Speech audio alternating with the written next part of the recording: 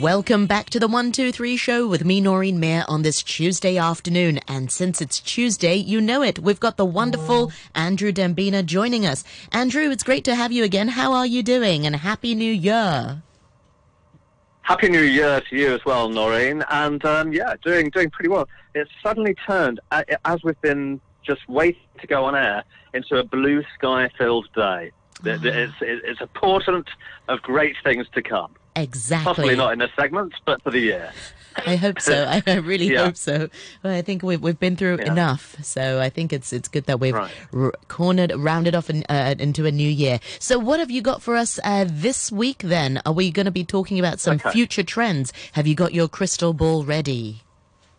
Well, yeah. I mean, it's kind of loaded with some research from some different types of organisations. 2 different organisations. One, which is more focused on the industry side of food. It's a 100-plus-year-old company from the US, which is a consultant for, it started off as a dairy consultant for dairy flavorings, for yogurts, things like that, but it's gone into all kinds of other food flavorings for a whole long list of brands that we won't go near mentioning in America, and they're actually multinational brands, some of them. So this is a really well-positioned company for a look at where it sees predictions for the following year. And then we're going to take a slightly different take from another look from a big consumer magazine title. So we're looking at 2 different ways of looking at what might be in store. Of course, massively influenced, it goes without saying, by the pandemic, the global pandemic that we've been facing. Because normally,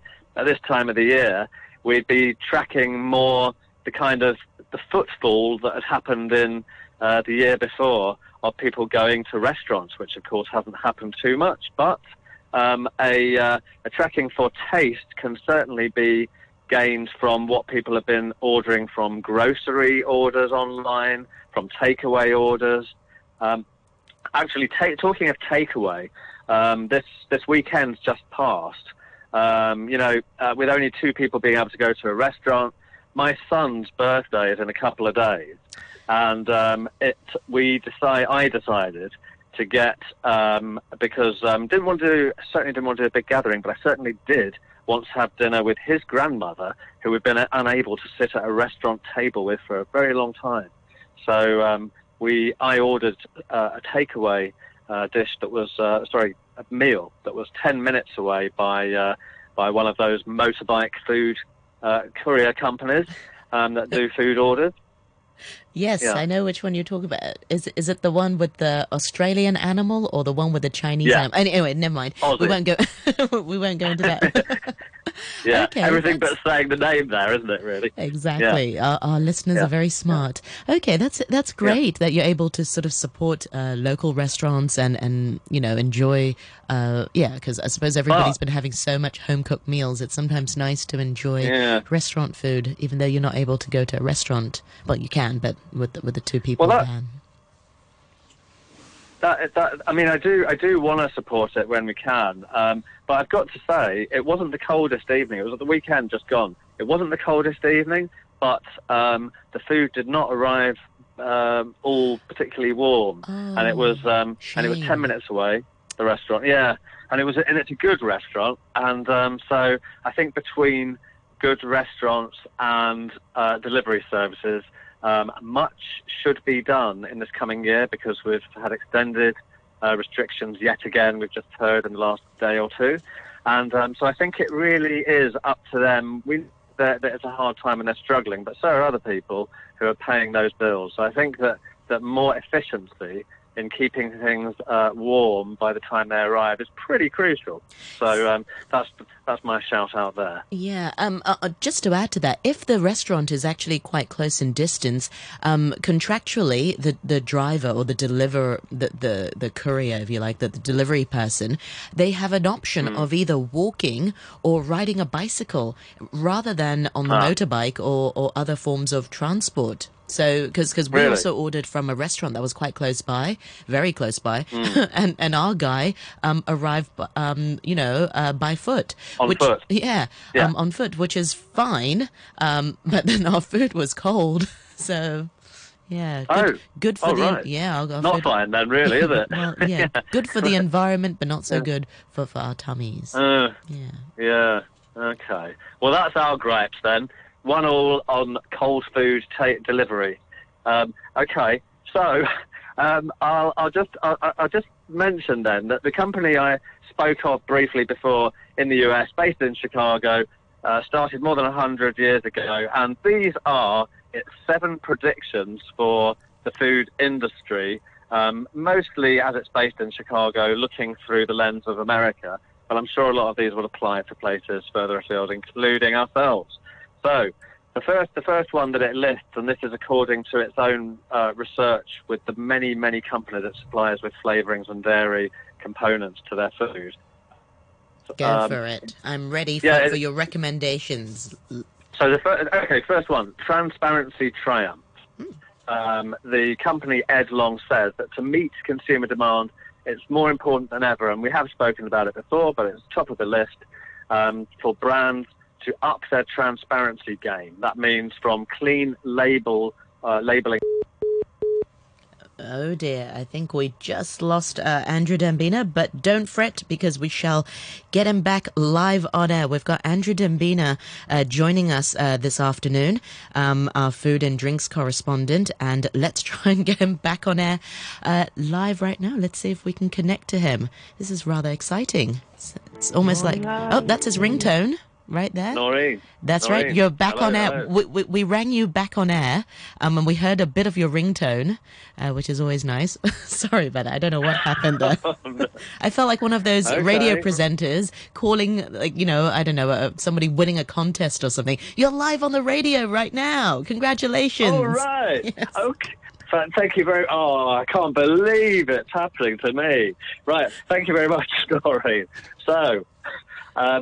Transparency we were talking about with ingredients, and that means very clear labelling of exactly what is in the food products for not only from the retail side, but also more and more information given on menus. And we've touched on this before, where in some mostly middle to top end restaurants that I've noticed that you can be cynical and say it's about marketing, but it is about transparency, about not only the country of origin of meat, but the breed of cattle if it's meat, or the fish, whether it is farmed or wild, and even the names of the suppliers, and really going down to micro detail.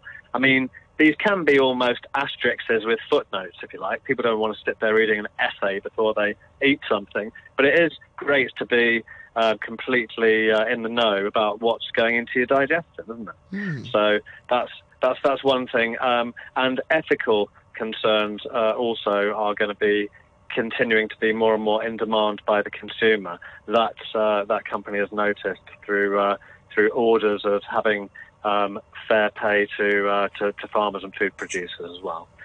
And in fact, according to another consumer survey of the 2020 year, last year, by Innova Marketing Insights, which is a multinational leader of food and beverage industry market research, 3 in 5 global consumers say that they're interested in learning more about where their food comes from and how it's made. So this has now gone beyond the term of clean label for transparency about organic and additive-free produce, but also to show how humane a product is. That could be from the from the way that animals are slaughtered because if people are eating meat, to sustainability of produce, whether it is a sustainable fruit, vegetable, meat, fish, or whatever. So that's the first thing then. Transparency is going to become more and more demanded by the consumer. Next one, plant forward focus. Again, it's moving forward with something that we've spoken about, probably you and I, for more than a year, I would say, 1 to 2 years. The rise of 2 particularly well-known brands, we don't need to mention them, which are the burger and sausage manufacturers, which are everywhere now in Hong Kong and around the world. Do you mean plant-based ones? Yeah. Okay. Yeah. Well, I think we can mention. I think we have done in the past. The Impossible. And also... We have done. Yeah, we have. Yeah, we have. Yeah. So, And beyond. yeah, beyond and impossible. Yeah, exactly. And so so Edlong, the company that's doing this prediction, says that those massive companies have driven even more expansion and investigation by other smaller makers, and also to cover more categories for alternative proteins. And if you think what proteins are, they don't say this, but if you think what proteins are, it's not just meat and fish, nuts and soy. You could find plant-based, well, soy is a plant-based, but people who are intolerant to certain things like nuts, who have nut allergy, let's say, rather than soy, or people that don't want to, some people believe that there's a lot of estrogen in soy products. So some people want to have alternatives even to soy through other plant combinations made by food science research. So the average growth in plant-based food and drink in 2020, according to this company, was 36%. Wow. Massive. And that's in time of COVID being rampant. So they do also go on to say that 1 in 5 global consumers don't seek plant-based alternatives to straightforward proteins they used to, because they perceive the taste of the original proteins as being better. So that means that the market is wide open for plant-based protein producers to increase their appeal. Yeah. Are you a big fan of?